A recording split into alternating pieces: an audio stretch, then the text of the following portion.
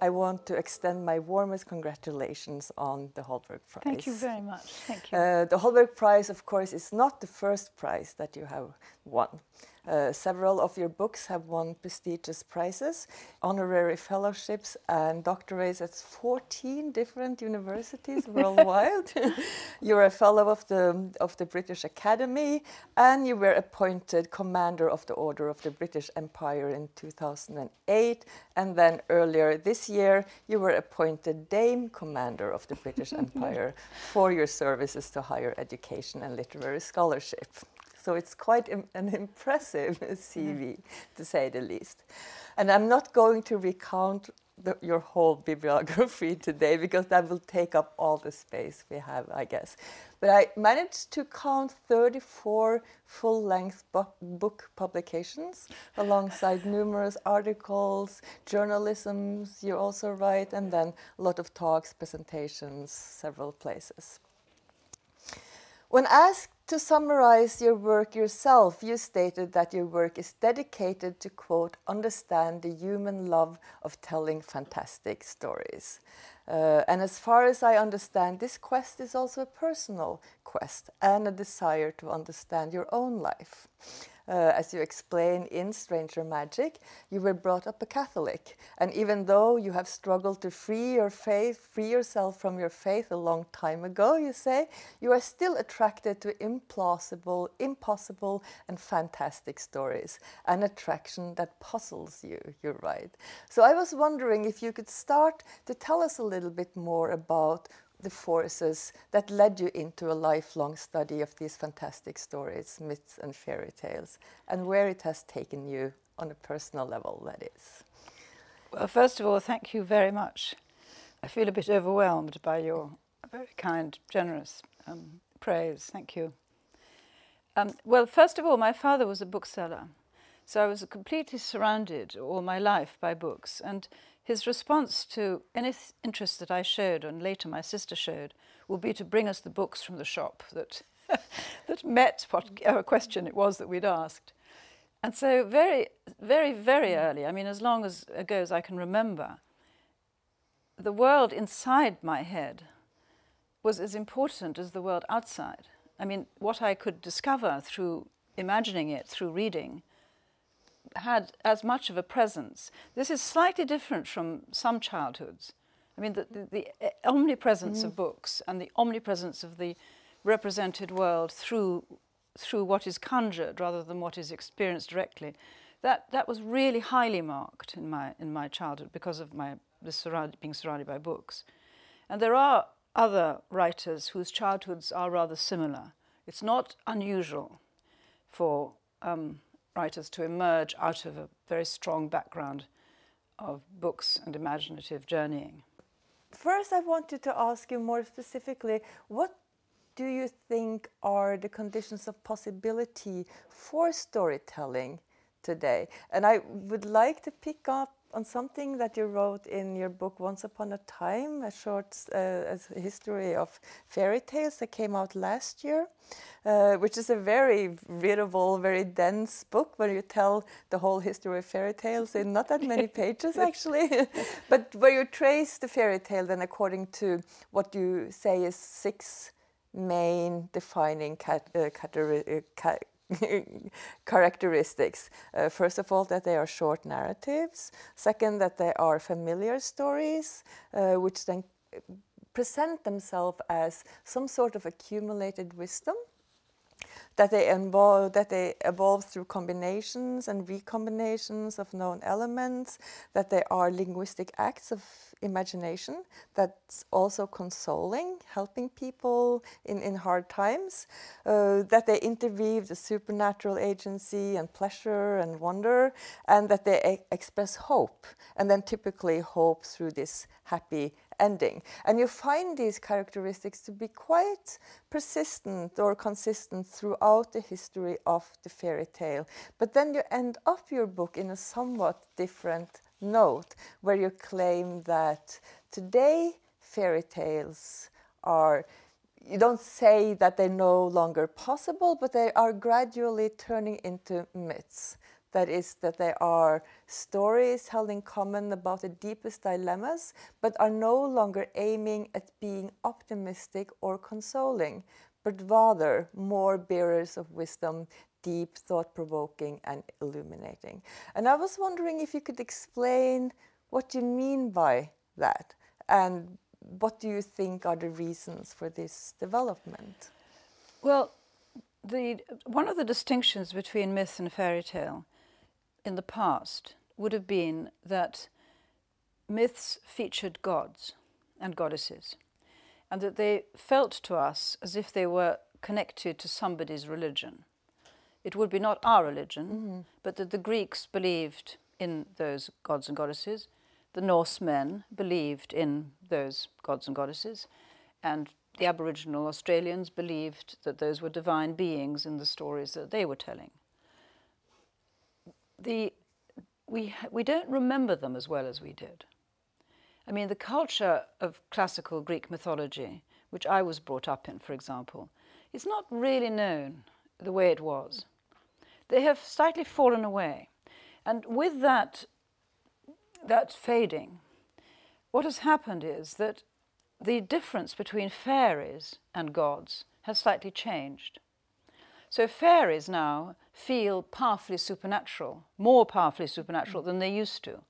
If you were a Victorian child, you would have known more about Zeus and Hera and Aphrodite, because even children's books had the stories of the Odyssey and the Iliad. And fairies were little creatures who looked like insects and had butterfly wings and lived inside flowers. And they were not nearly as powerful. So there's a disparity. But what's happened is that with the fading of the mythologies from our consciousness and the salience of fairies and supernatural agents of one kind or another through massive amounts of popular media. I mean, for example, trolls. I don't know enough about trolls in the past in Scandinavia, but they are now absolutely ever present. I mean, they are a very powerful figure of the contemporary imagination.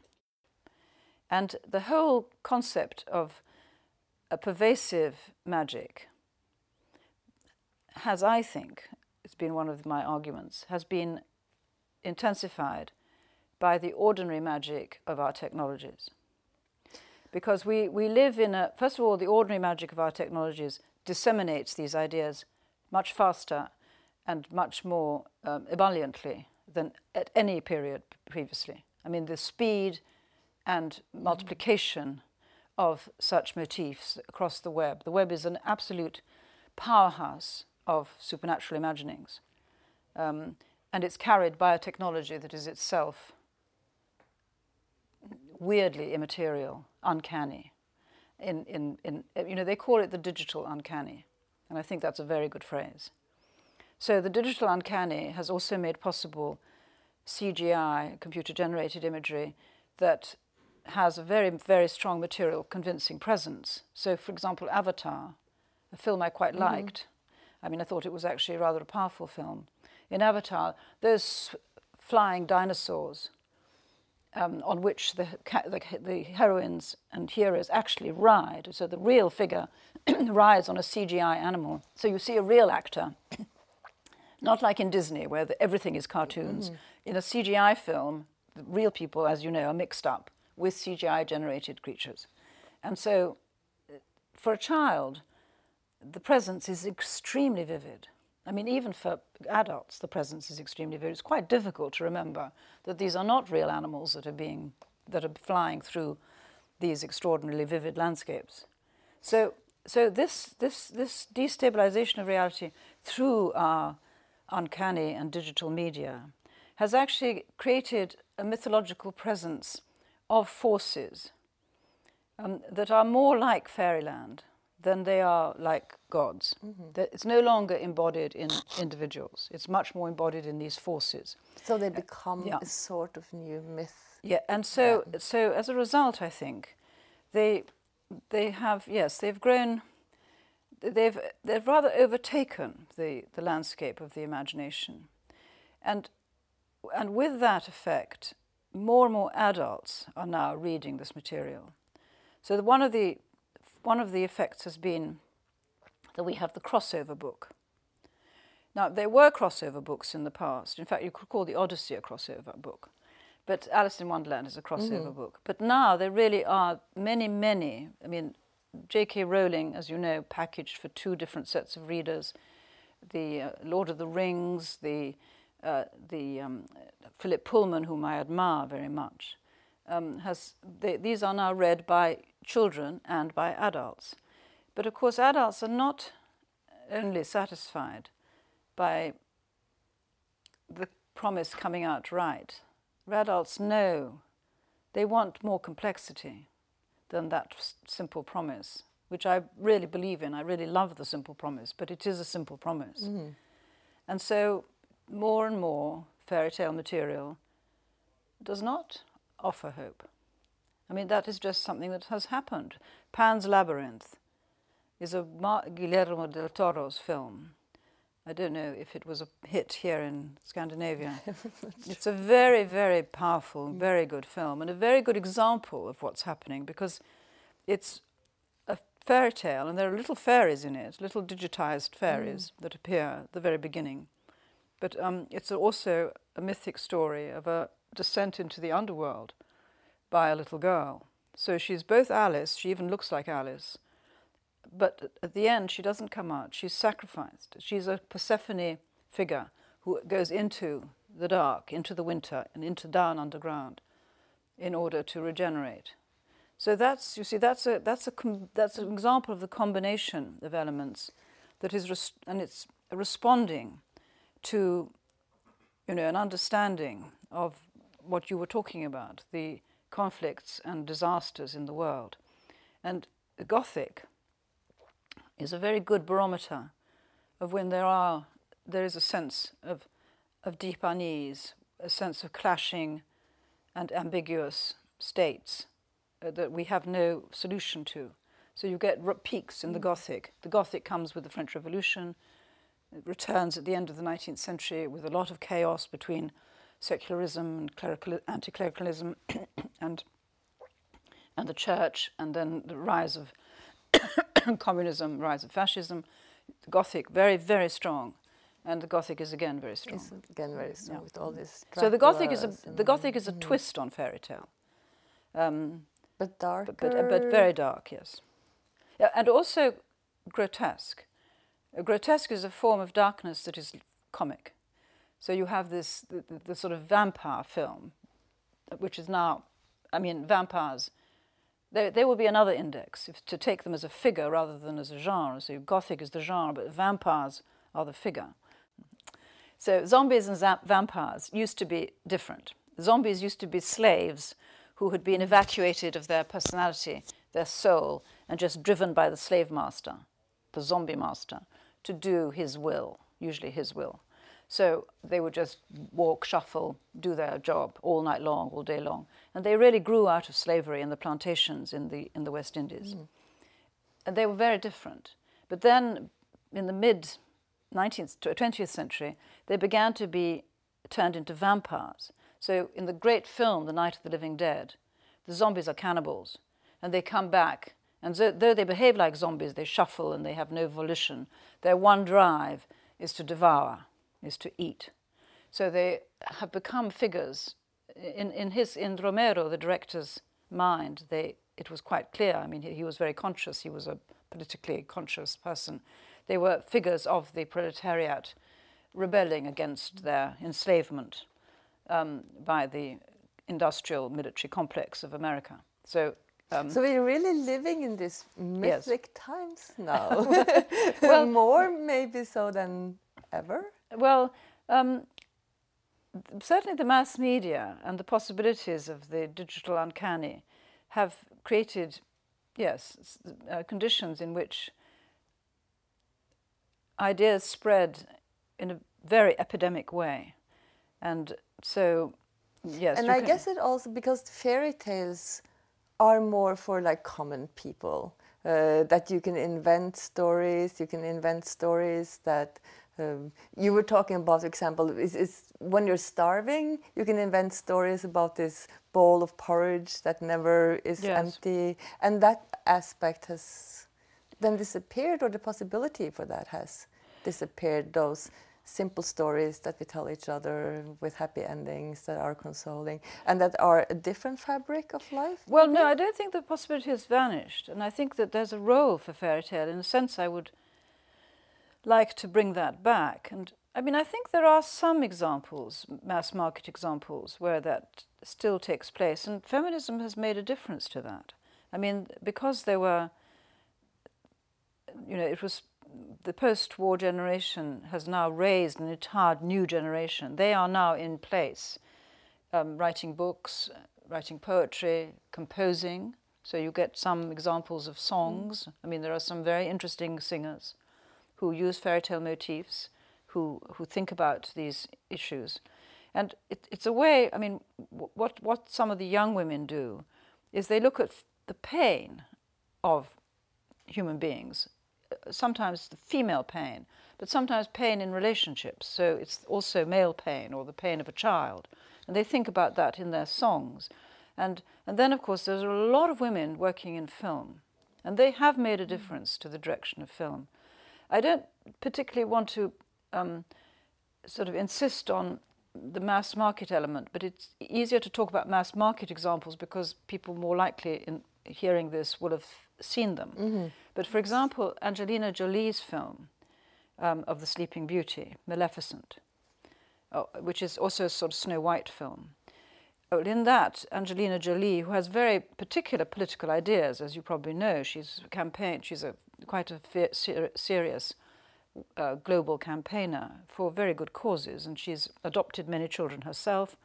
Whatever you think about that, whether this is, you know, but anyway, she thinks about things. And she was the producer of Maleficent as well as the main role. And she's an example of of an actress, or actor as we now call them in English. She's an example of an actor who, reaching a certain age, has become very interested in the older women in fairy tales. Mm. This is a phenomenon across the cinema at the moment. All the female actors who are now in their 40s are playing the wicked stepmother, the wicked fairy. They're interested in exploring figures of female agency and seeing if that agency, which has previously been stigmatized as evil, can actually be understood, not explained away, but understood, entered from within, empathized with, and therefore you enlarge the sense of consciousness. And I think in Maleficent she really got quite near to doing something very, very interesting with the figure of the wicked stepmother. And I was very moved by the change she introduced to the story. So at the end, when the Sleeping Beauty is lying cursed, and the prince has kissed her, and she hasn't woken up. She hasn't woken up. She doesn't wake up with the prince's kiss, because it's not true love. So she doesn't wake up. And at that point, the wicked queen, who has cursed her, wicked fairy, is overcome by remorse. And she goes up to the Sleeping Beauty and asks her forgiveness for this terrible thing that she did. And that wakes her up. And I really thought that was very beautiful, because this was the conversion of the evil stepmother realizing that she actually loves the child. And that was I think that was a lesson that, Angelina Jolie had truly thought about her position as a foster mother, as a possibly stepmother. I don't know if she's a stepmother, but as a foster mother, that this tense relationship that is so enshrined in fairy tales, that there's never any redemption in that relationship in fairy tales, that she tried to introduce it. And then it becomes like a counter narrative, right? And that's something that you are working a lot on too, both in relationships to fairy tales and in relationship to myths also, and to political ideology. And to political ideology, which mythology, of course, is steeped in. Absolutely. And that was because I was going to bring up this, because myths have a dual function, or a dual significance. On the one hand, they signify something they act as keys to understanding our inner lives, the structures of our consciousness, and maybe even unconsciousness, and the whole society, the consciousness of the whole society. Yes. So they're bearer of knowledge, wisdom, insights, and stuff like that. But on the other hand, of course, they're very, very strong ideological tools. Yes.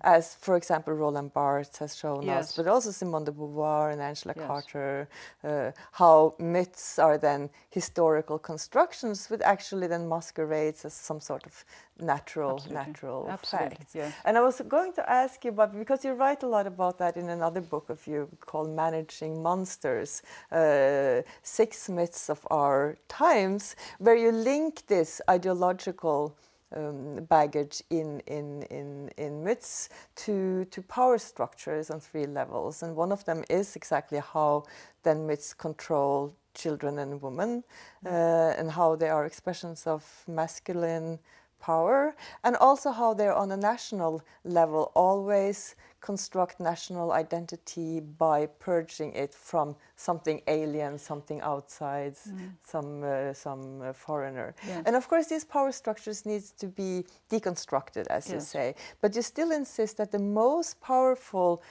antidote remains that of telling counter stories. And this you wrote in 1994, but I guess you still believe that. Yes, don't you? Yes. I mean, I think that some aspects of those, they were lectures originally, 6 Myths of Our Time. Some aspects are really disappointingly unchanged. I mean, I think, for example, I wrote about the expectation of masculinity, because while I'm a feminist, I also have a son, and I'm very, very aware of how men are constructed too. And I do feel that has shifted a little. I mean, there is a better tolerance of men's parenthood, whereas before, men were simply expected to go back to work immediately. It made no difference to them whether they'd had a child or not. Whereas now, even in England, we give them a little bit. You're supposed to care. They give them a little bit of time to be at home with their new baby, and the baby's mother. So there are ways that has shifted, and men now in England, for example, don't feel that they can't carry their baby on their tummy, in the street, or wheel their baby. Literally, my father would never have, had a baby thing. It just was not done. Men did not do that. So the construction of masculinity has shifted a bit, but not nearly enough in my respect. I think that young men are expected to be, hard and sexually aggressive in ways that are very damaging to them as well as to the women, as well as to women. But just to come back to the Arabian Nights, because some of this movement then from bedazzlement to condensation, yes. Thank you. It's also this othering of the other, right? And belittling of the other, or exotitation of the other, or making him into this something completely other than the subject. But it also does something with the notion of the magic, and the notion of the wonder, and the notion of amusement, and that some kind of magic then can only be tolerated when wearing foreign dress, and they don't really fit into our rational way of thinking. And I think one of the most important things that you are doing in Arabian Nights is that you're trying to resuscitate some of the earlier, more visionary and tolerant engagement with Oriental material. And 2 of your main characters, or your 2 favorite characters in this respect, is Mozart, particularly his Così fan tutte, and then Goethe with his Westöstlicher Divan. And I know this is a very broad question, but perhaps you can tell us a little bit more about those 2, and what do you think we can learn from Mozart and Goethe today? Well, I suppose with Così fan tutte, which actually people think of as rather misogynist and also rather Orientalist, because there's often a very comic scene when the 2 lovers come back dressed as Albanians, in fact, but in full Ottoman dress. The people have often dismissed that as being, and the abduction from the Seraglio also is a kind of harem fantasy of a savage despot, typically Oriental. So people don't associate Mozart with such tolerance or broadening of one's ideas about the East. But the point that I tried to make, and I think Edward Said actually makes it first, so I shouldn't claim it, is that at the end of the opera, when they all sing together, they have all been changed by the experience. So they've all realized that they've entered, that by their encounter with this imagined other, they've learned something about themselves, and they're humbler. They entered more deeply. They're in their discovery that they are easily led, easily taken in, easily overtaken by prejudices or yes, that they have become, in a sense, the music makes us feel they've become better people because it's so sublimely beautiful, where they're all singing together, and there is this, and there's a sadness in it. It's not a happy finale. There's a sadness and a troublement. It's ambiguous, but basically they've encountered something that makes them understand themselves better and understand each other better. And that's also because it plays not only on otherness, but also on sameness. Yes, yes. The attraction to the Arabian Nights. Yes, yes. So I think there are 2 points. One is that there is a definite underlying prejudice that makes it possible for the Western reader to consume pleasure as long as it's distanced in costume. That still continues. It's still a very, very strong device. We are not irrational, they are irrational, and watching them being irrational is great fun for us. We dress soberly, we wear proper suits, they wear crazy clothes with, silks, and men wear perfume and earrings, for God's sake, So, so we can enjoy seeing them do this, and sometimes we like dressing up like them too, because this is exactly what they did. I'm now working. I'm going to write an essay on fancy dress. Fancy dress in the Empire was a tremendous divertissement at Christmas. Mm-hmm. So all these, British colonial servants with huge moustaches and beards would dress up as gypsies. And anyway, I'm quite interested in this othering of yourself in order to get to a place where you feel more yourself. So there is an underlying prejudice. We are the rational ones, they are the irrational ones, and we just absorb and we voyeuristically enjoy watching them perform. So that's not so good. But at the same time, through a work like Così fan tutte, or perhaps presenting the Arabian Nights in a certain way, as I sort of tried to do, and quite a lot of writers now are taking up different themes in the Arabian Nights and trying to do something with them that also speaks to this need to open up dialogue between the Muslim world and the non-Muslim world. And there's a lot of imaginative strategies, in fact, very, very interesting ones. So there is a way in which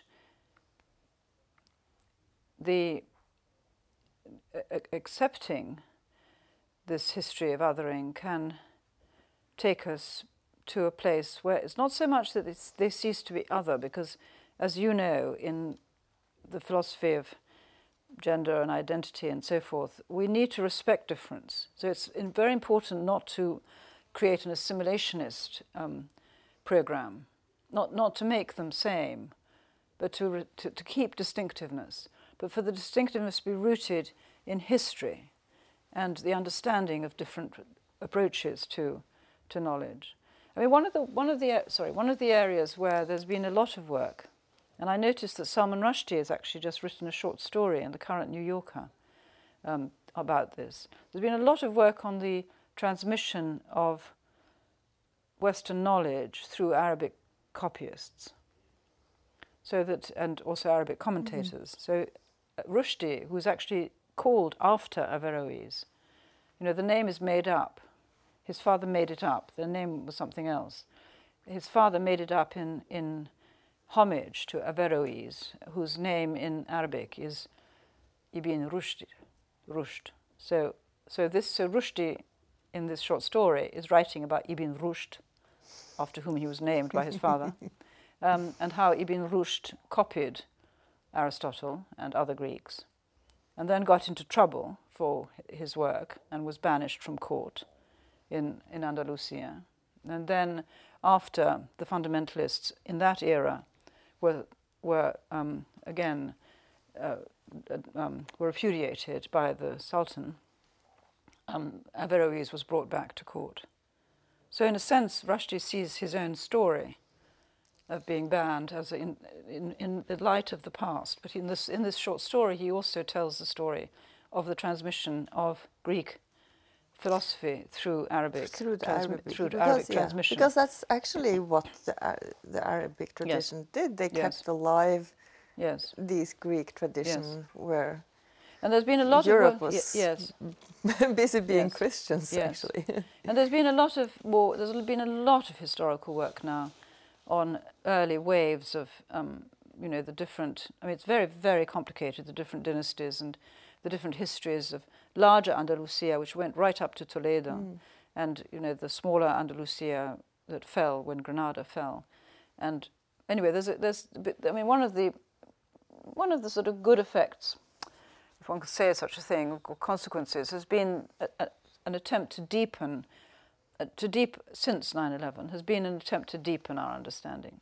But we're still extremely short of people who can read Arabic. I mean, I can't read Arabic, and though I'm very interested in it, and Rushdie can't read Arabic. I mean, he writes a lot about it, but he can't read it. I mean, of course he can't read it. Why should he be able to read it? But what I'm saying is that one of the sources of the misunderstanding is simply that we're ignorant. I mean, we are deeply ignorant.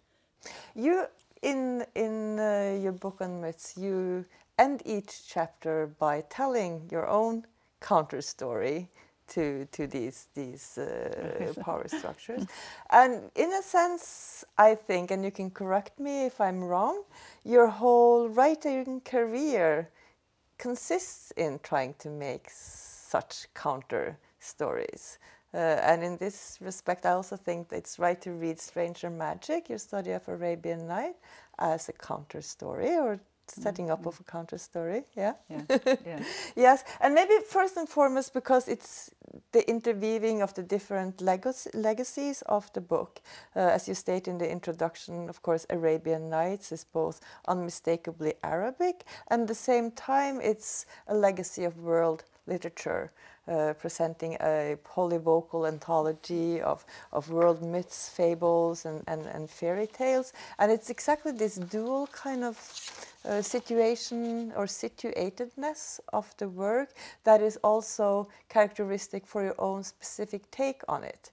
Because you're seeking both then to find these Arabic influences, these European influences, and trying to tie them together in yet a new, intricate, interwoven story about not only the past, but also about the present time.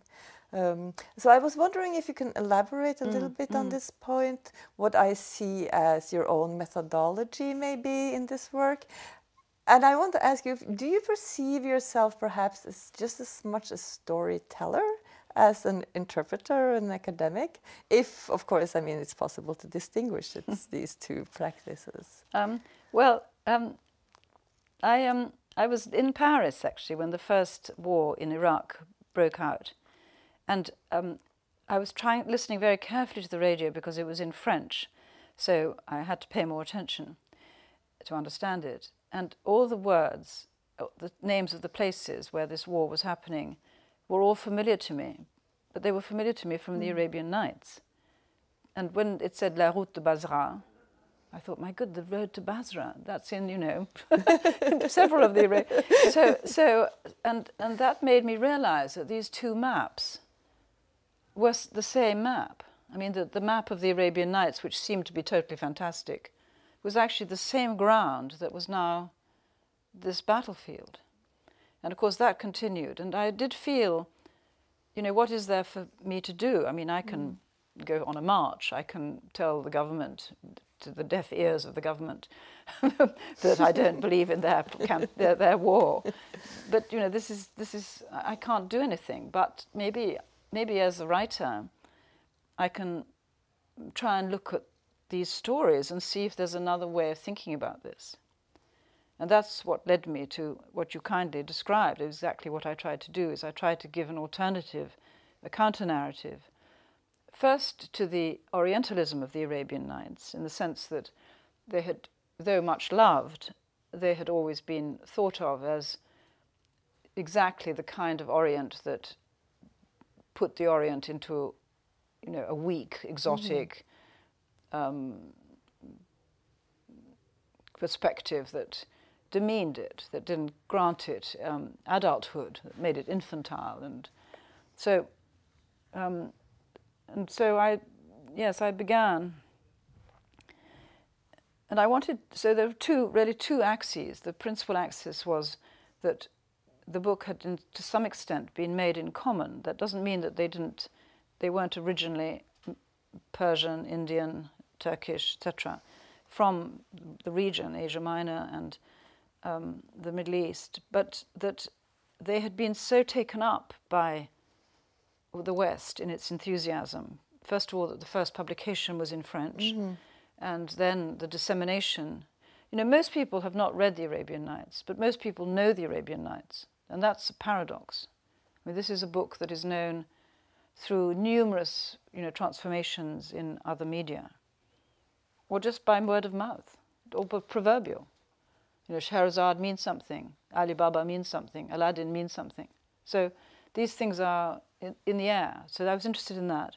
But then, really, I suppose the heart of the book is an answer to the question, why did the Enlightenment take up this book? Because it comes out in the early 18th century, and its popularity spreads and increases all through the siècle de lumière, the Enlightenment. And I try to answer that by suggesting that there are elements in the book that refract reality in extremely illuminating ways, and that this was unconsciously recognized by its first receivers. But it's still a complicated story you tell. I mean, it's interesting in itself that the Arabian Nights circulated in manuscript form in Arabic for centuries, but that, as you said, the first printed edition is the French translation and editing, of course, by Antoine Galland, yes. That came out in the beginning of the 18th century. And then you like his Galland's take on it. I mean, he takes out a lot of things, but still he writes with this gaiety and interest and understanding that kind of makes the stories flourish in some certain way. But then you recount the story about its dissemination in the West that is somewhat disheartening, going from this initial awe, inspiration towards more and more commercialization, exoticization, and belittling, maybe even too. You talk about it as a development from bedazzlement to condensation. Condescension. And yes. What do you think the reasons? I think for that's that? a quote from Edward Said. Yes, that's a quote. It's a quote from Edward Said. Yes, in Orientalism. Yes. Yeah. Yes. So what do you think the reasons for that are? Why couldn't they keep this? They're definitely political. They're to do with the fall of the Ottoman Empire and the gradual degradation and enfeeblement and the rise of the Western powers, the French Empire and the British Empire in particular, and this because I mean it's an absolute. We still are suffering. Indeed, we could not be suffering more the after effects of these periods of colonization and their attitude to cultural legacy, which shows again how important the relationship to culture is, because one of the main differences between myth and fairy tale, and myth as a religious form of narrative, is that there has never been a demand that fairy tale has never had an institution that has demanded obedience. There is no such thing as the imperative for acquiescence to the belief system of fairyland. And that's a huge difference. And one of the reasons that fairy tale is attractive to contemporary writers and filmmakers and theatre and so forth is because it is an open field. You can do whatever you want with it. There is no priest, there is no pope, there is no mullah. But the counter stories then, how can they be told? And who can tell them, and how will they be disseminated, and will they be heard, or will they just become part of Well, I think one can only, I mean, if one's going to have any sort of belief in the humanities at all, and I have not only a belief in the humanities, I have a kind of deep conviction that, you know, to put it very sort of crudely, that imagination actually leads reality. We have very great difficulty in understanding reality. We have very difficulty in knowing what is happening to us if we haven't got some prior structures and images to bring to deciphering it. So it seems to me that it is absolutely imperative that we continue to commit ourselves to weaving this fabric. But unfortunately, the arts are considered a sort of luxury. You know, the arts are often the front line of responses to ecology, to the sense of what it is to be human, to responsibility. It's frequently the artists who immediately will make works to try and embrace humanity, or at least institute justice. So if you don't try and keep them flourishing, I mean, they will continue. It's not as if, you know, they need subsidy to people. Humans do that, but it is better if they're given propitious circumstances in which that can happen. And then you, at the end, you describe the whole of the Arabian Nights in the following terms as these really big, immense amount of stories that's immensely complicated, that is immensely long, but at the end they tie together, or the story comes out. And then you have moved them from what you call the complacent cynicism from the frame story towards then a politics of love and justice that opens the cruel sultan's eyes to another vision of humanity and to his responsibility as a ruler. And what I wanted to ask you about too was, is this very length and complexity indicative of how much work it takes to reach new visions of humanities? And do you think that in our hustle-bustle time, that everything has to go so quickly and fast, that we actually have the patience to reach a new vision? One of the things that I'm very aware of is that a lot of the finest contemporary work across different media, film and music and writing, are very committed to slowness, very committed to concentration, absorption, the process, the patient, persevering, and that actually one of the reasons I think people like going to museums and like going to contemporary art is they like to be made to slow down. It's the very opposite of a game show. You go to a museum, there's a film about the National Gallery recently made by Fred Wiseman, a very old American documentary filmmaker. And there are scenes in the film in which he just films people looking at paintings. And it's very, very clear that they're lost in this act of looking at the picture. Silent, slow, quiet, and infinitely mysterious. Because we absolutely can't know, and probably they're not formulating thoughts. You don't stand in front of a Goya and think, oh yes, the line is very... You just have this moment in which the space opens out. You know, the hustle bustle, the emails stop coming, your phone is off. You have a clear space in which you sink yourself into someone else's mind. And that is the state of sort of othering, where you actually find that richness of reciprocity, of the exchange, and not necessarily at a verbal level. I just want to thank you for Thank this you very wonderful much. Thank you very, very conversation. much. Thank you very much. Thank you.